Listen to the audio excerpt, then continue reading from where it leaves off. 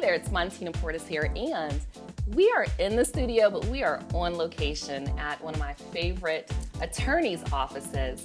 And I'm going to tell you a little bit about this gentleman here. It's Randy Kessler.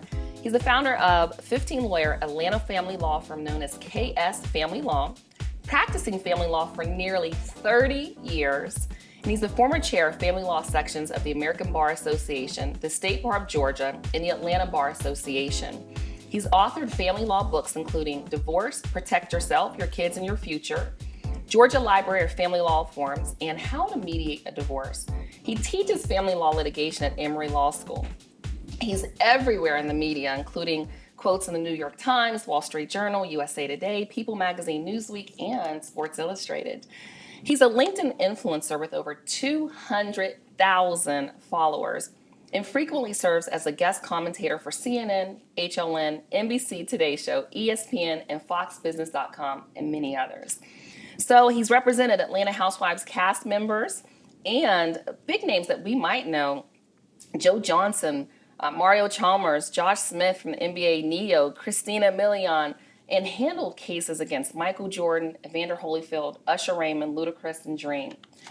Man, I tell you what, it's exciting to not just call him a friend, but to be here in his office right here in Atlanta, Georgia. Mr. Randy Kessler, welcome to the show.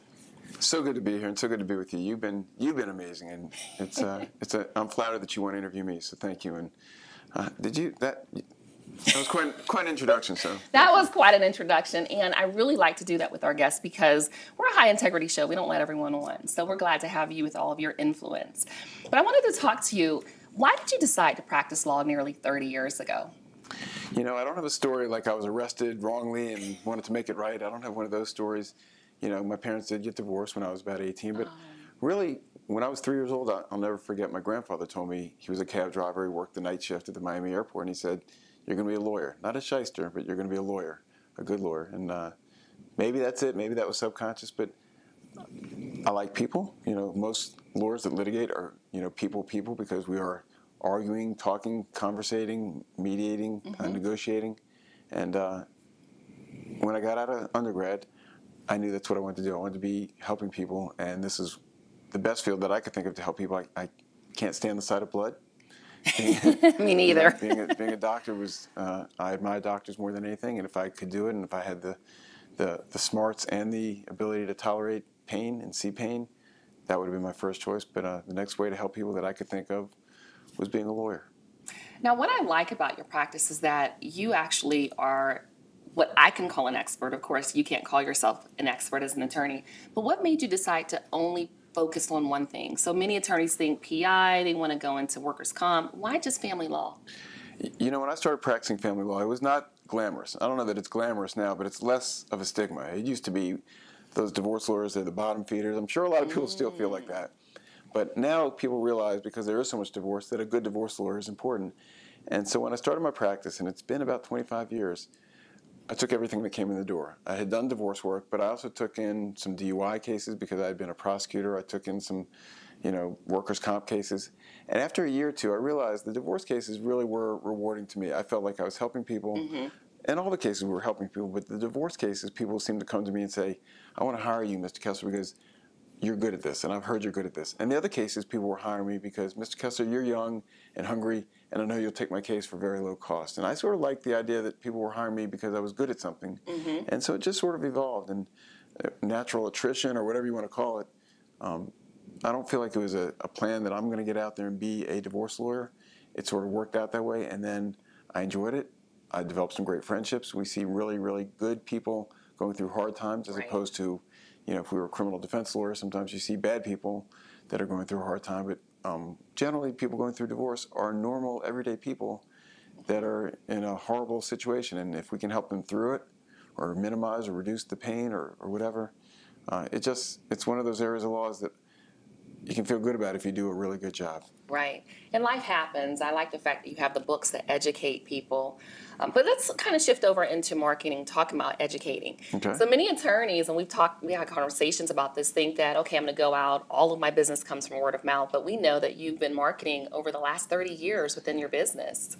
You know, I never go out there. my marketing plan doesn't exist.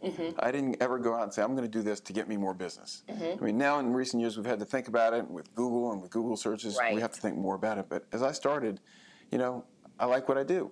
And I think if you're passionate about what you do, you get business. You know, I'm not afraid to say I'm a divorce lawyer. I joke and say I'm a freedom lawyer. I give people back their freedom. But you undo, I do. I like that too. Can I trademark? No, I saw that on a billboard. All right.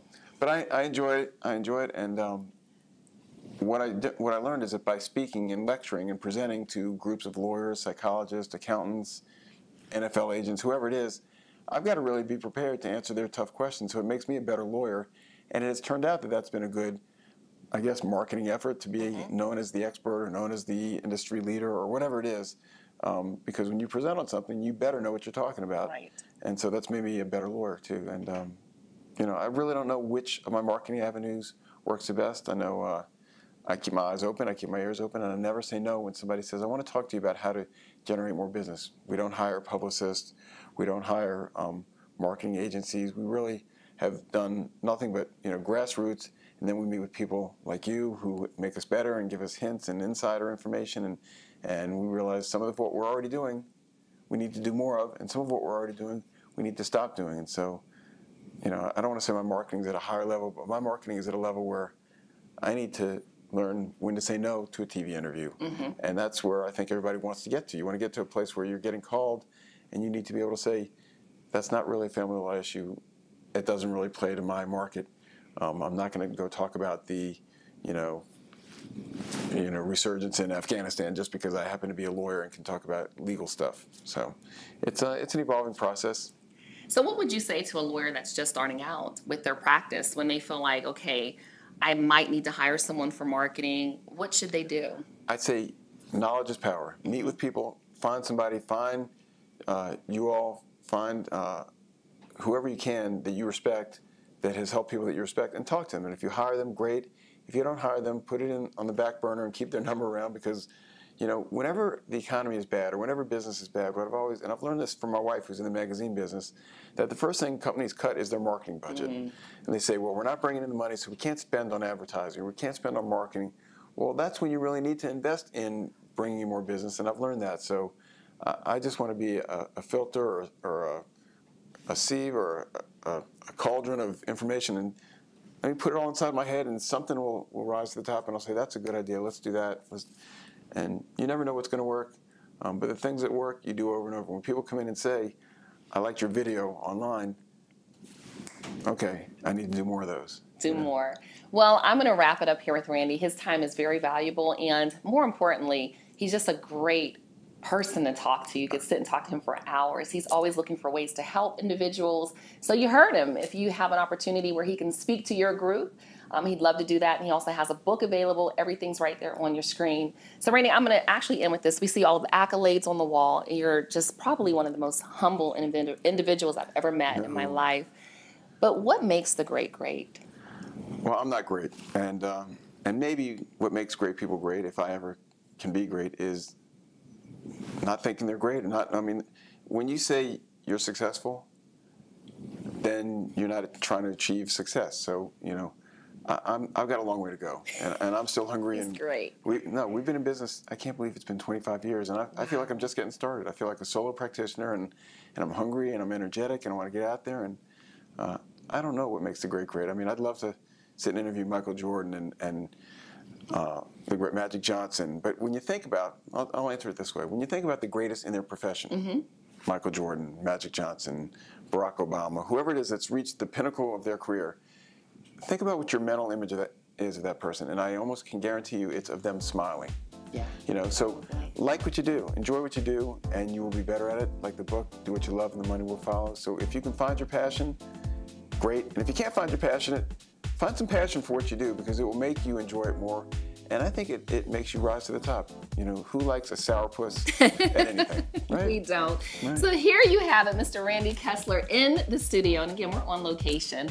And you've just been fabulous. Thank you for joining us today. Thank you so much. Appreciate you so much. Thank you.